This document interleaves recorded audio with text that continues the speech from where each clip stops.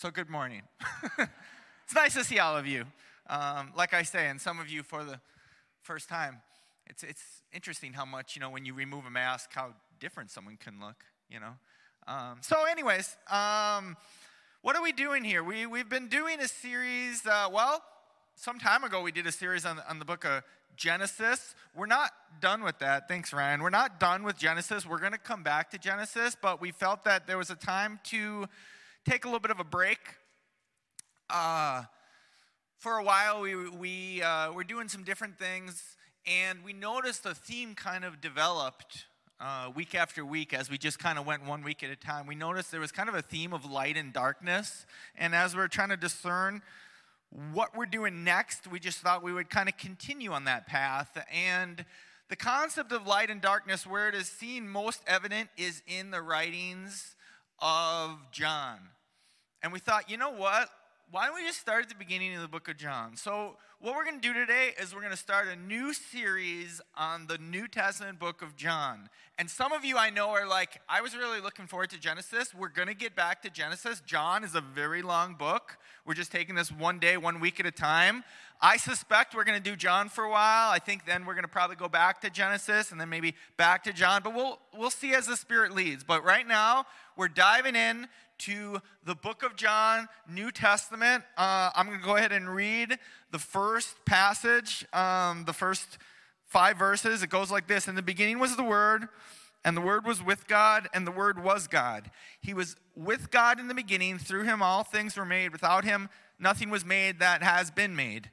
In him was life, and that life was the light of all mankind. The light shines in the darkness, and the darkness has not overcome it. Okay. So John starts out his book saying, in the beginning was the Word, and the Word was with God, and the Word was God. The Word. So a little bit of background. Okay, you got to pay attention for just a little bit here. I'm going to try to make this interesting, but right now you got to pay attention because I got to talk about like old stuff, Greek, and the Jews and the Greeks. John is writing to his audience at the time. There were 2 people groups culturally where he was writing, and that was the Jews and the Greeks, okay? And what he's doing here when he says, in the beginning was the Word, he's doing something that we call contextualization in the church world, in the missionary world. He's taking a concept that they're familiar with and trying to connect it to the truth of Jesus. Because to both Jews and Greeks, the word, quote unquote, it meant something, okay? For the Greeks, there was a philosopher, I forget his name, but a philosopher about 600 years before Jesus. And, the Greeks were big on philosophy. Probably heard that before. Greeks were big on philosophy. And he was asking the question, why does the universe function with order? The sun rises in the east and it sets in the west, and there's 4 seasons, and life seems to have a pattern and a reason and an order and a wisdom to it. Why is that? And he said he called it, for whatever reason, he called it the Word. And for the Greeks, the Word meant wisdom and reason. Okay? That was very highly esteemed for the Greeks because the Greeks sought after wisdom. That was kind of their thing. So the Word for Greeks was wisdom and power, or wisdom and reason. That's the Word. For the Jews, it was a little different. For the Jews, the Word also meant something.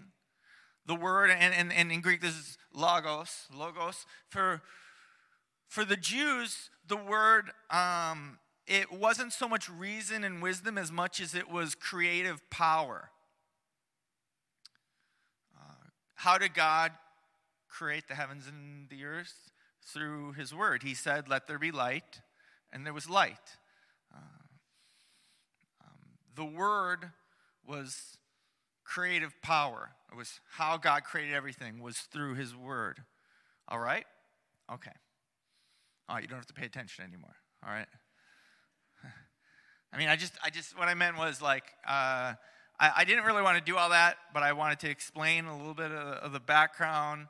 For the Greek, it meant reason and wisdom, and for the Jews, it meant power. And so he's taking a concept and he's connecting it. And so anyways, I thought, okay, well, I want to explain all that, yes. I want to explain it, but what I really want to do is I want to kind of follow John's example, and I want to take a concept that maybe we're familiar with, and I want to also kind of tie that in. That's what contextualization is. You take a concept that someone's familiar with, and you use that to communicate the truth about Jesus. And so I was like thinking, like, what can I look at that we kind of have a concept of and kind of like bring that, you know? Well, anyways, I was reading the news and something interesting happened this week. Scientists, for the first time, captured a photograph of Sagittarius A. Raise your hand if you have any idea what I'm talking about.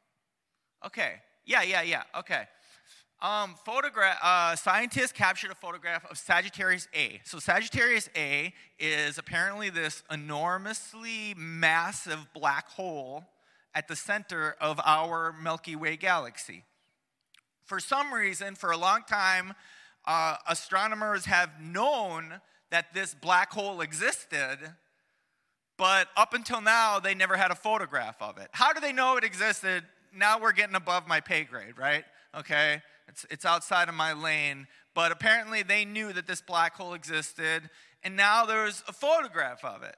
Okay, you don't have to do it now. After church, you can Google it or whatever. You can see a photo. The photo itself isn't that impressive. Not to me. It's just a circle, really. But whatever. Okay. They got a photograph of Sagittarius A, this massive black hole at the center of the Milky Way galaxy. The amount of mass in Sagittarius A is approximately 4 million times that of the sun. Okay, so that's a lot of mass.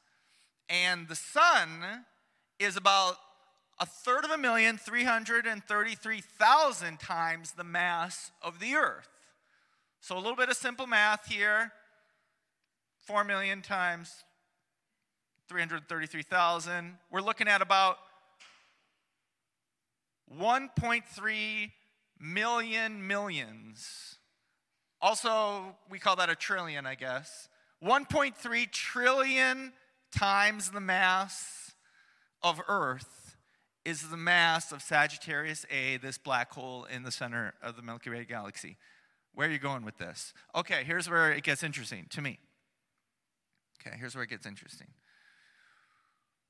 Where does a black hole come from? Okay, so, on the sun and every star, we got this immense amount of heat being produced by what's called, nuclear fusion. I should really have, Basil or Chris McCooey up here talking science. I'm doing the best I can here. Nuclear fusion, which is a type of nuclear heat that creates massive amounts of energy, and that'll go on for who knows how long until the star, the sun or the star, whatever star it is, runs out of fuel, okay? And then you have a star that the star is going to die, right? And in most cases, that star will die and eventually become what's known as a black dwarf. You got basically a dead star floating out there, okay? All right. Well, in some cases, the star is so big, okay? The star is so big that's not what happens. Something else happens. So before we get to that, first off, what holds the earth together? What holds a star together? Why is there not just particles floating everywhere? Why instead is it a circle, a sphere? Well, that's what we call gravity, right? Okay, things stick together. All right, that's just how the universe is. So you have gravity, right? And when a star is particularly big, okay, this is where it gets interesting. When a star is particularly big and it dies, well, that's a lot of gravity, right? Okay, because the star is so big, that's a lot of gravity. And the gravity that is holding that star together is so strong that the now dead star is not strong enough to hold it. So the gravity starts pushing it smaller and smaller. And imagine just like a piece of paper getting like crumpled together, okay? Smaller and smaller because you're putting more force on that. Smaller and smaller,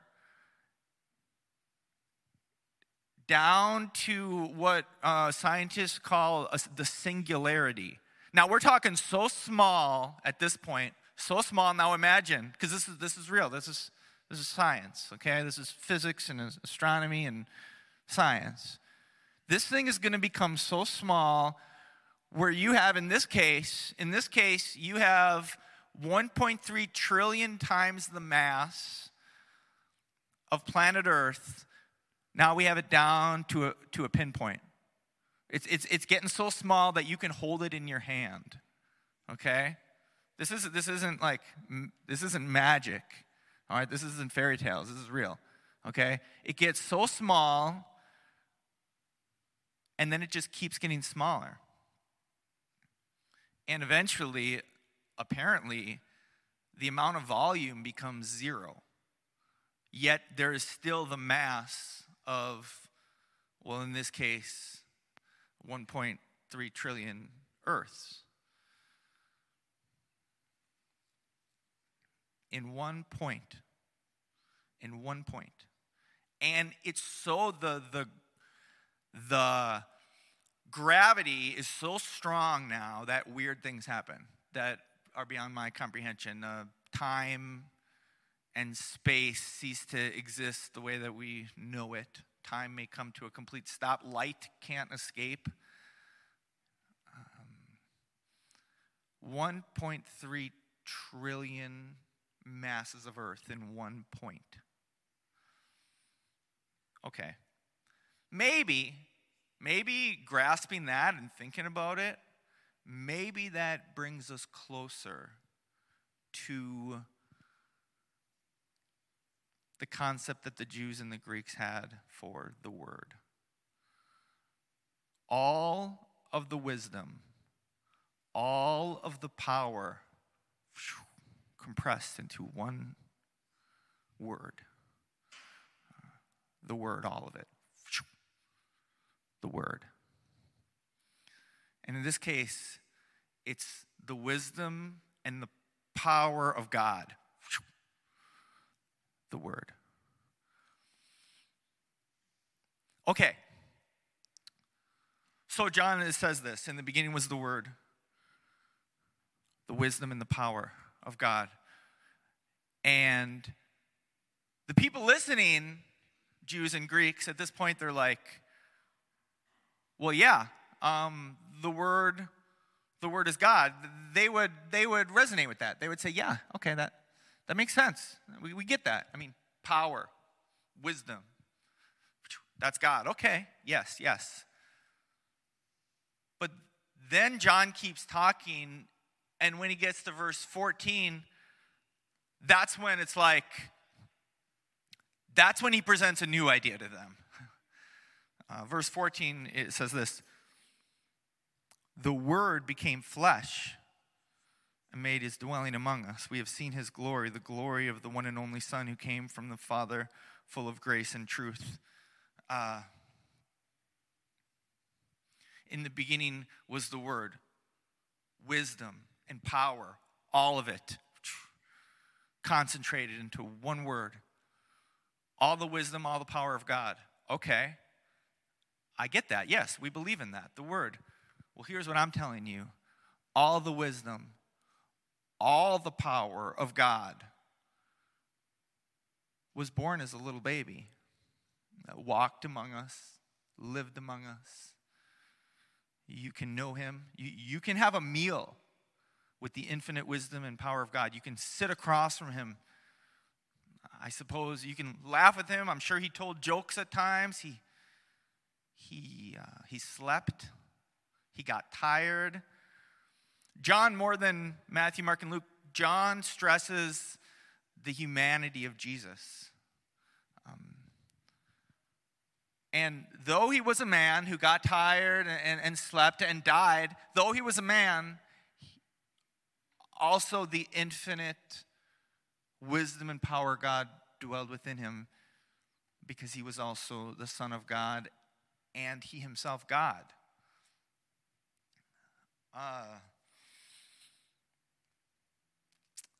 There's more here that we're going to dive into. I'm going to pray first, and then we're going to walk through the best we can the first 18 verses of this book. Father God, I pray that you help me communicate you to be as awesome as you are, Lord. Without your help, I have no hope of doing that.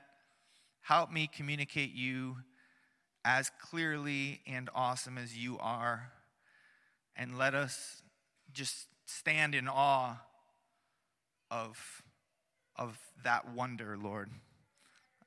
We ask this in your name, amen. Okay, so let's go back to the beginning. In the beginning was the Word, and the Word was with God, and the Word was God. That's kind of interesting, huh? So which one is it, someone might say? Okay. Is the Word with God, or is the Word God? And what John is starting to point to here is aspects of what we call the doctrine of the Trinity. God has eternally, forever existed in three people. There's one God who has forever existed as the Father, the Son, and the Holy Spirit. The Son, Jesus, is indeed with God. He was forever with God as one member of the Trinity, and also he himself is God. That's just what he's starting with here. In the beginning was the Word, and the Word was with God, and the Word was God. Both of these are true. I suppose it might be helpful, I'm not going to today, talk in detail about some of the ways that people have got this wrong. There's an ancient heresy, use that word. There's an ancient heresy called modalism that would say that the Father and the Son and the Holy Spirit are three different modes of God, like kind of the Father became the Son, and when Jesus is praying, he's just praying to himself. It's just different modes of the same God, and they would deny that there are three distinct people in what the Bible calls the Godhead. That's not true, but there are today some groups that still, to their great error, teach that. Without naming names, cults, to be honest. This is a very important aspect of the Christian faith, the belief that God has eternally existed in three distinct people. And that's just what John is saying when he says the Word was with God and the Word was God. Verse 2, he was with God in the beginning. Through him all things were made. Without him nothing was made that has been made. Through him all things were made. This is another. John is kind of, in his first two verses, like taking down ancient heresies. Another one was that Jesus, this was called Arianism, Jesus was a created being. Jesus, a lot of times people, and there are still groups today, to their great error, who will teach this, that Jesus was the first of the created beings. People will say that. And in doing so, they're denying that Jesus himself is God. And, he was with God in the beginning. Through him all things were made. Without him nothing was made that has been made. Without him nothing was made that has been made. It kind of spells it out for you. Nothing was ever made that he didn't make. He is not made. So, We'll just keep going.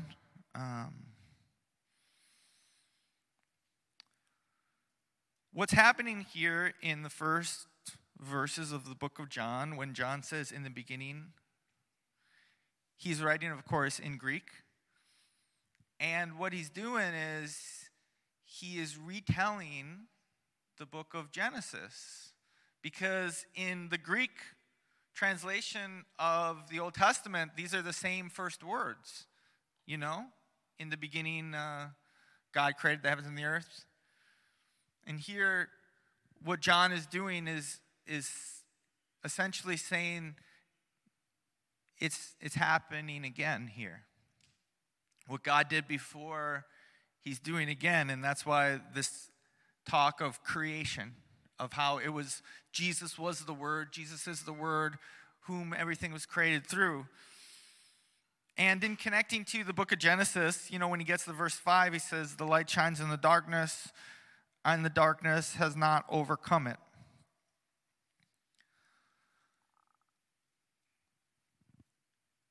Like in the book of Genesis, you know, there was darkness hovering over the land. The universe was void and dark, and God said, let there be light, right? And here John is saying, yeah, that it's like that, but it's different, because now he's not talking about physical darkness.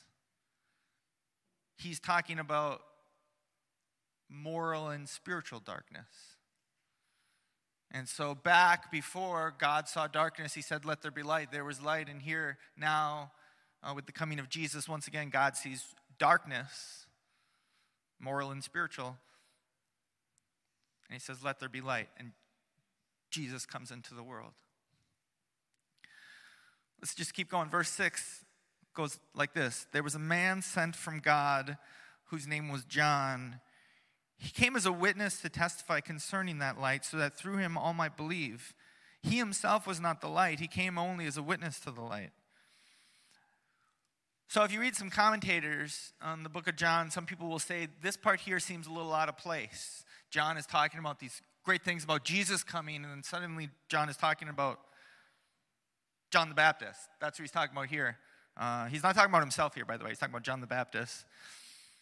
And some people have wondered, like, what is this doing here in this introduction to John's book?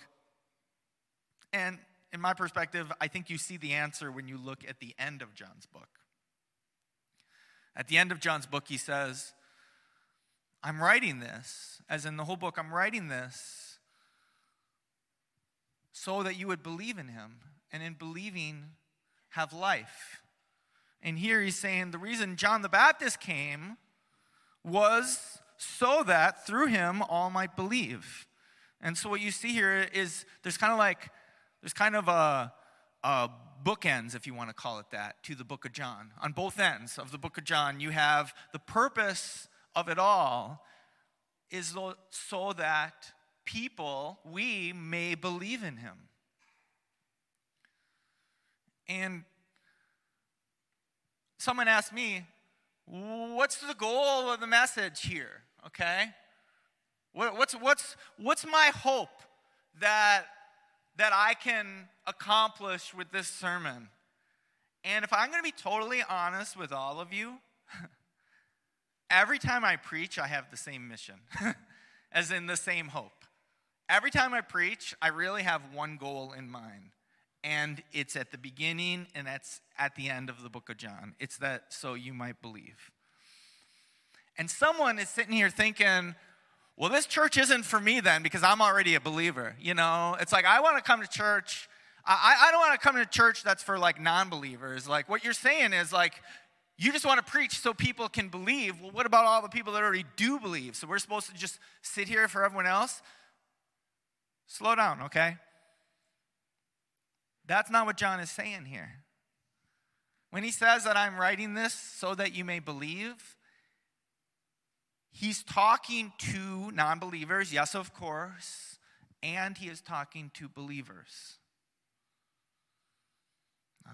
Non-believers, of course, need to believe for the most obvious reason, to come and have life. But believers, we need to read and believe. We need to hear and believe. Why? Because we forget. Right? Because we forget. Let me ask you something. How did your morning go? Okay? Are you a morning person? I'm not a morning person. I wake up almost every morning reminded of the curse upon mankind. Okay? Maybe you do fine with mornings, but let me just put it this way. You getting in a bad mood recently? Okay? You know, you go, I wish I didn't have to go to work. Like, you know that happens to us? Why? As believers, why? Okay?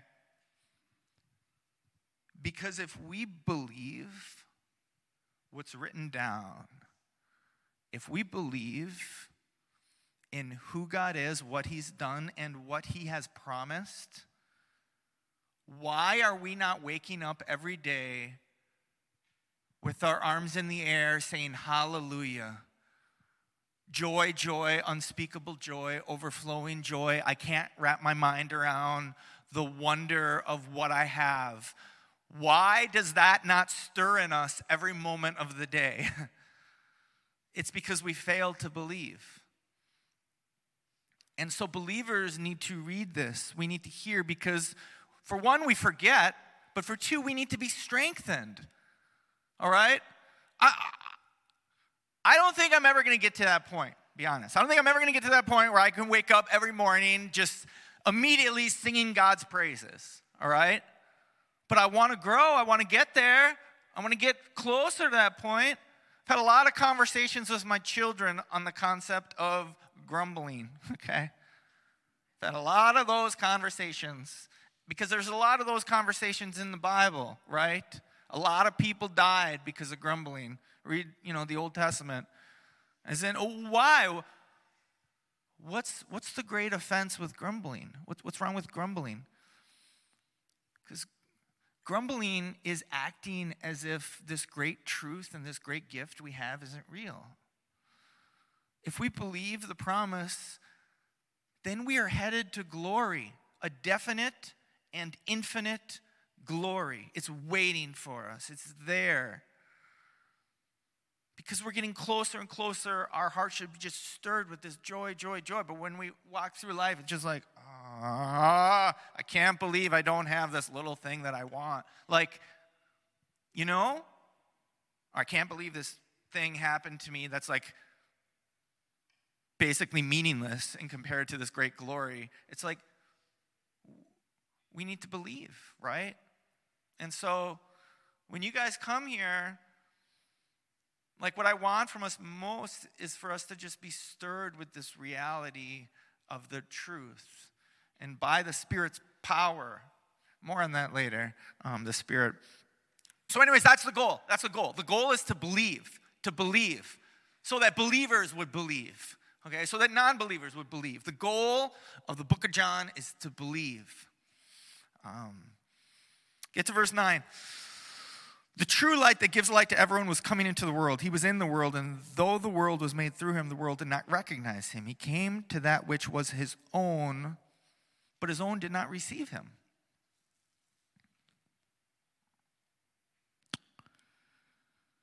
So something kind of odd happened. All the wisdom, all the power of God was born and came. The infinite wisdom and the infinite power. He came and they didn't recognize him. They missed him. He was right there. They were waiting. The Jews were waiting for this. He was right there and they missed him. How did that happen? What happened? I'm going to tell you a story. You might think it's funny. So, So when I was a new believer, I really, really wanted to be married. Okay? I was unhappy single. Told you a little of this story before. I was very, very unhappy single. And there was a particular young woman that I was interested in. And I'll tell you, she was trouble. Okay? She was not a healthy choice. Okay? Not a healthy choice for a young Christian man to be pursuing, but for whatever reason, I was interested in that. I was pursuing her. And there was this young woman that lived across the hall from her named Erin Anderson. Okay? And I knew Erin Anderson because she sat next to me in this course, but I barely knew her. I borrowed notes from her once, and I would see her all the time because she lived across the hall from this girl that I was really interested in. And I'd say, hey, Erin, but I didn't see her. Like, she was right there, and I didn't see her. She was right next to me in class, and I didn't see her because I wasn't looking for her. I was looking for something else, okay? I should have been looking for her, okay? She had all the characteristics that a young Christian man such as myself should have been looking for, but for whatever reason, I was looking for trouble, okay? So I missed it, okay? Thankfully, God opened my eyes, and Erin Anderson became Erin Salamone. That's another story for another time. But my point today is be careful. Because if you're not looking for what you should be looking for, you might miss the thing you should be looking for when it arrives. They were not looking for the wisdom and the power of God. Unfortunately, they were looking for the wisdom and the power of man. The wisdom and the power of man that brings strength the way that we want strength to be, and brings kingdoms and glory and honor the way we want it to be. But Jesus came meek and humble, and he said, greatness, if you want to be great, you serve. He would wash people's feet, and his way of life led to the cross. And he said, if this is the way of power and glory, follow me in this. This is how you get there. And the world wasn't interested in that. They were looking for something else. And so when he came, they missed him. And beloved, hear this. Hear this. When you're looking for the wrong thing, it has a blinding effect. Okay? This comes out in lots of different ways of the Bible. If our eyes are light, then we'll have light. But if our eyes are darkness, how great is the darkness? As in that which we set our eyes on. If you're not looking for God, it's probably because you're looking for something else. And there's kind of a call in the Bible. I mean, this is a big thing. Seek first the kingdom of God. Seek first. It's more important than whatever it is you're focusing on. Okay? So they didn't recognize him. They didn't receive him. Verse 12, yet to all who did receive him, to those who believe in his name, he gave the right to become children of God. Children born not of natural descent, nor of human decision, or a husband's will, but born of God. To those who did receive him, really important. What does it mean to receive Jesus? He came and the world was like, no thanks, we're focused on other things right now. But for those who did receive, because it wasn't everyone, there were some people, and today there's still some people today who are receiving him. I mean, that's us, I hope. What does it mean to receive Jesus? Well, based on what it says right here, verse 12 is, to all who did receive him, comma, to those who believed in his name. To receive him is to believe in his name. And what that brings with it is the right to become a child of God. Sadly, this isn't the thing that the world was looking for. The world wanted to know how to become awesome in this world, but Jesus came saying, my kingdom is not of this world. It's better, it's coming, and it's better. But what Jesus promises, you can become a child of God. And beloved, that's better than whatever you have your life focused on. Whatever it is you think you're looking for, this is what you should be looking for, because this is what is at hand. The kingdom of God is at hand. It's here. It's at hand. And what that means is you can become a child of God. But let that be your first priority. How does one become a child of God? By receiving him. And what does it mean to receive him? It means to believe in his name. Okay, what does that mean? That's an important question that a lot of people miss. What does it mean to believe in his name? And some people get this wrong, actually. It's not about the syllables. You know that? It's not about saying, I believe in the name of Jesus. What do you mean by that? Okay? What do you mean? There are people I've mentioned earlier who have very wrong concepts of who Jesus is. Strange groups and cults that I mentioned in the first couple verses who deny what the book of John says. Just because your faith involves the name Jesus, the literal name, that doesn't necessarily mean believing in the name of Jesus. Something you're going to see in the book of John as we're walking through it. John, the same guy who said, whosoever believes in him shall not perish but have everlasting life, John 3:16. John also, in not so subtle ways, shows that not all believing is really believing. Okay? There are times when there are groups of people who are basically like, we believe in Jesus, and it shows, no, you don't actually believe in him. You don't actually know him. Okay? On one occasion, there's a bunch of people who it says they believe in him, and then they try to kill him. Okay? Believing isn't always believing. But what does it really mean to believe? What does it really mean to believe? Well, what it means is it means to believe in his name. But what does that mean? In this time, to believe in someone's name meant to believe in their mission, to believe in their character, to believe in who they really are and what they're really about. It's not about the literal name, okay? It's not, well, I have a Jesus tattoo right here, so I'm good. Okay, it's right here on my skin. That's not necessarily what it means. Do you believe in what he's all about? That's his name, okay? It's what he's all about. Okay, well, what does that mean? I'm glad you asked. Because the last passage we're going to look at today, that's what we're looking at here when we get to verse 14. The Word became flesh and made his dwelling among us.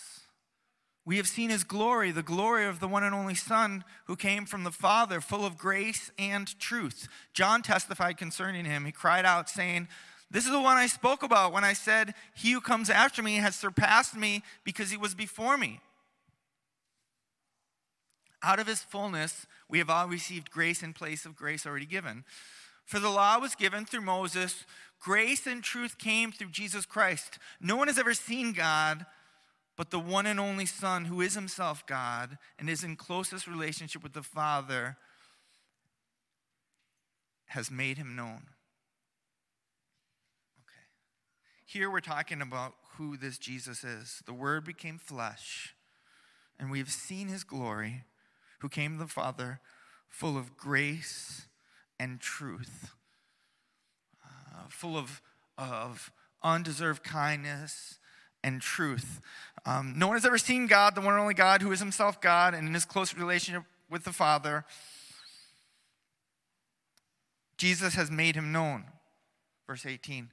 So this God whom we previously could not see, now Jesus has come and made him known. I want to bring all this home in a way we can understand, and I really give it some thought on how to do that. It says, no one has ever seen God, and there's talk of Moses in this passage, and the concept of grace and truth. All of these points kind of point to the same Old Testament passage, okay?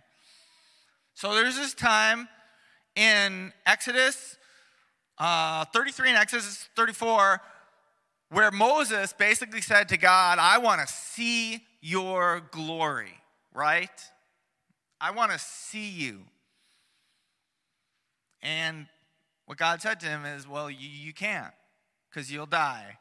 You can't see my face. If you see my face, you're going to die. But God said, I'm going to do the best I can here for you with what you can handle. And he said, I'm going to pass before you. You're not going to see my face, but you're going to see my back. So there's this idea of, like, I'm going to show myself to you in a personal way. And it's not really about what Moses saw. It's about the voice that he heard that was in connection with what he saw. What we're asking is, who is God? What is at, like, the center of his character? All the wisdom, all the power. What is at the center? Who is he? If we're going to believe in his name, the singularity, so to speak, who is God and what is at the center of his being, which we must believe in if we're going to actually believe in him. Well, God said to Moses, I'm going to show you my glory. And this was the voice. The Lord, merciful, abounding in mercy, forgiving, kind, compassionate. I will have mercy on whom I have mercy. I will have compassion on whom I have compassion. This is all Exodus 33, Exodus 34. Kindness, compassion, mercy. And right after that, in Exodus 34, it says, but I will by no means clear the guilty. Justice. That's his name. The Lord, the Lord. You want to see my glory? Understand my kindness, my compassion, my forgiveness, and also understand I don't clear the guilty. Justice. Well, there's an obvious paradox there, isn't there? Okay?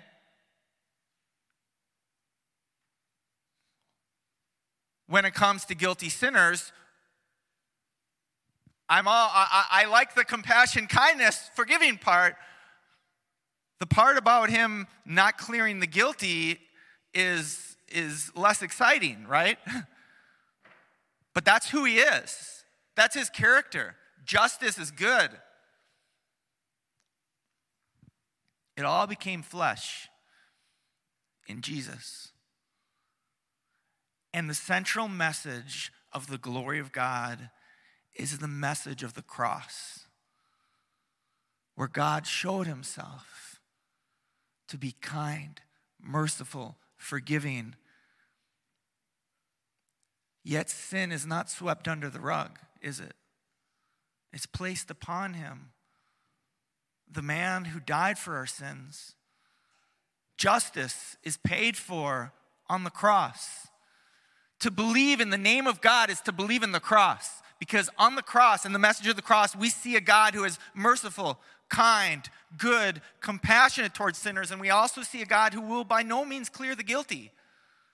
He will pay for their crimes with his own blood and his own pain. He will pay for it, but he won't sweep it under the rug and forget about it.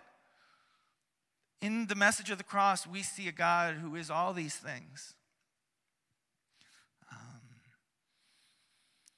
We have seen his glory, the glory of the one and only Son who came from the Father, full of grace and truth. To believe in his name is to believe in the cross. in Jesus who came and died for sinners. One more thing.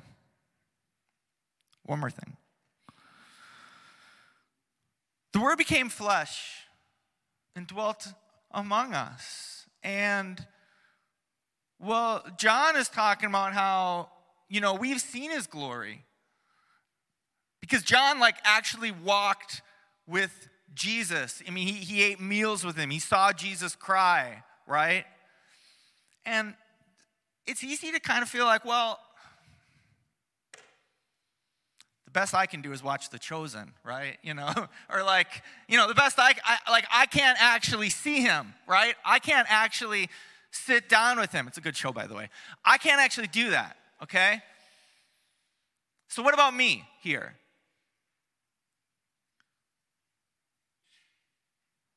I mentioned the Trinity. It's the idea of the Father and the Son and the Holy Spirit. The Word became flesh and dwelt among us. And what he said before he left is, I'm not going to leave you as orphans. I'm going to come to you.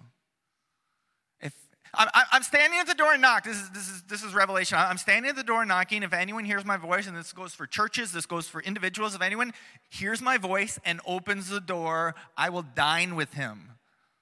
Do you want to experience a meal with Jesus? Believe in him. Because this faith we have is an experiential faith. We experience the power of God, full of grace and truth, full of kindness and mercy. We experience him. We walk with him. That's the goal. Christianity is an experience by the power of the Holy Spirit who is given to those who believe. And I hope, when I say this, I hope you're like, I know, because I've experienced it. And if you don't, if you're like, don't know what he's talking about, two things you can do. In your spirit, say, Jesus, open my eyes. I want to believe in you. I'm a sinner. I want to believe in you. Do that. And the other thing is, talk to someone who, come and talk to me. Right after church here in the prayer rooms, go to the prayer rooms and pray. If there's something that you feel like I want to experience God, I don't know if I have been experiencing God, but I want to, and it feels like maybe there's something in the way, go down to one of the prayer rooms. God is here among us, and the Spirit of God who is given is a spirit to be experienced. Okay, I'm way over my time. Father God, all the power, all the glory, you have come and you have given yourself to the world, and now let us behold you, Lord. That which previously we could not see, Jesus has come so that we may see. Previously we could not see because of sin. Now we can see, Lord. Help us see. Let us be a church that sees you. And we ask this in your name, Jesus. Amen.